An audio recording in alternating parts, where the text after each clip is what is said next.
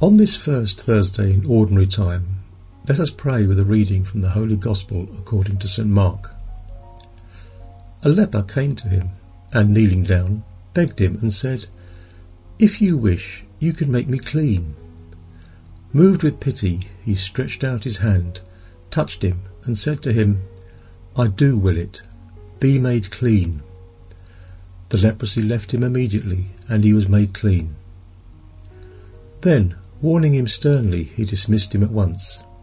Then he said to him, "See that you tell no one anything, but go, show yourself to the priest, and offer for your cleansing what Moses prescribed. That will be proof for them." The man went away and began to publicize the whole matter. He spread the report abroad so that it was impossible for Jesus to enter a town openly. He remained outside in deserted places, and people kept coming to him from everywhere. This is the Gospel of the Lord.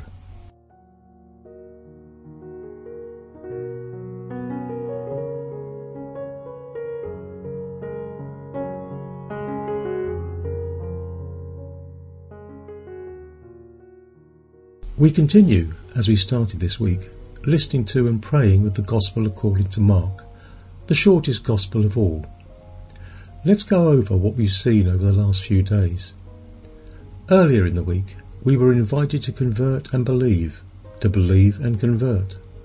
Before starting to meditate on the life of Jesus, we must convert. We must believe and accept what comes. No ifs, ands, and buts. We are also encouraged to be open to amazement, to amaze ourselves at what Jesus says and does in order to be able to listen to and to absorb as much as possible from him.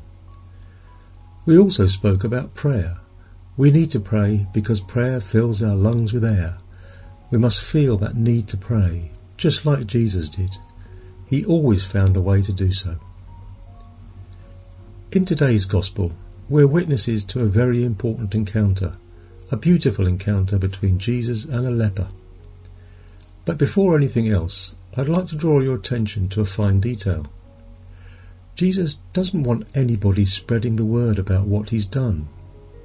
In truth, it isn't just a detail. However, we'll clarify this point at some time or other. The thing is, Jesus doesn't want people to talk about what he does because he doesn't want to be taken for a sort of mundane Messiah, or a miracle worker, or somebody who only solves earthly problems. Let's join Jesus and the leper.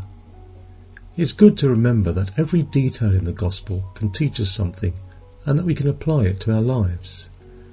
We can learn not only from Jesus' words, but also from the people that met him, from the way they approached him, from their gestures, their silences, and of course from the responses Jesus himself gave. It's wonderful to know that every encounter with Jesus is unique. If it weren't, then it wouldn't be a real encounter. Encounters happen between two people, and therefore they're always different and unique, like yours and mine.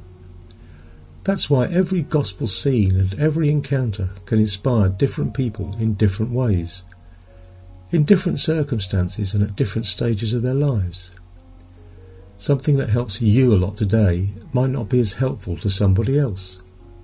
In the same way, something that isn't meaningful to you today can move you to tears at some other point in your life. This is what makes God's word so beautiful, so dynamic, so alive and effective. Let's ponder on how this applies to our lives. Let's ponder on whether our encounters with Jesus continue to be the same. If this is happening to us, then maybe we aren't truly having a deep encounter with him. Every encounter with our Saviour must be unique and new, different, always renewed. This used to happen during the life of Jesus and continues to happen now. And it's what happened to the leper who had such a deep need for Jesus. I propose that we pause for a moment in order to observe the way in which the leper asked for what he needed, because it teaches us a lot. It also shows why Jesus was so moved with tender compassion for him. This man's request is very specific. It's humble, confident. It doesn't impose any requirements. If you wish, you can make me clean. Wouldn't it be great to learn to pray this way? Sometimes we're so selfish in the way we make our requests that we just deserve not to have them granted. What an interesting way of begging the leper has, don't you think?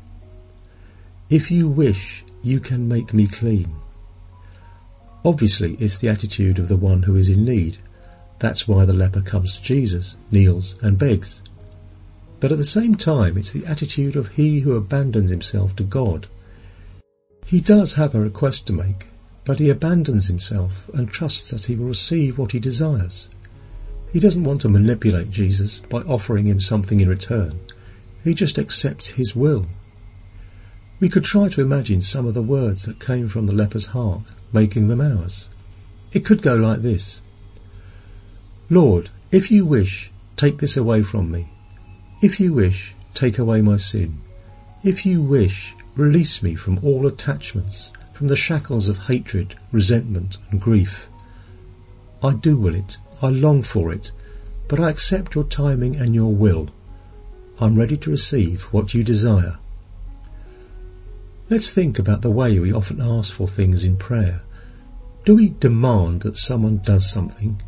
Do we make our requests expecting things to be the way we want them to be immediately? Let's wonder how we pray, how we approach Jesus. When we approach him, what do we pray for? Let's allow this leper's encounter with our Lord help us relive our own encounters with Jesus, those daily or chance encounters which we need more than water itself. All of us pray in our own particular way, but, like the word says, we do not know how to pray as we ought. That's why each one of us must evaluate how he does it. When we pray, we're in the presence of Jesus, so we shouldn't do it just like that. Let's let him guide us to a heart-to-heart encounter, knowing that only his love and grace can heal us and rekindle our soul. May we have a good day, and may the blessing of our merciful God, the Father, the Son, and the Holy Spirit descend upon our hearts and remain with us forever.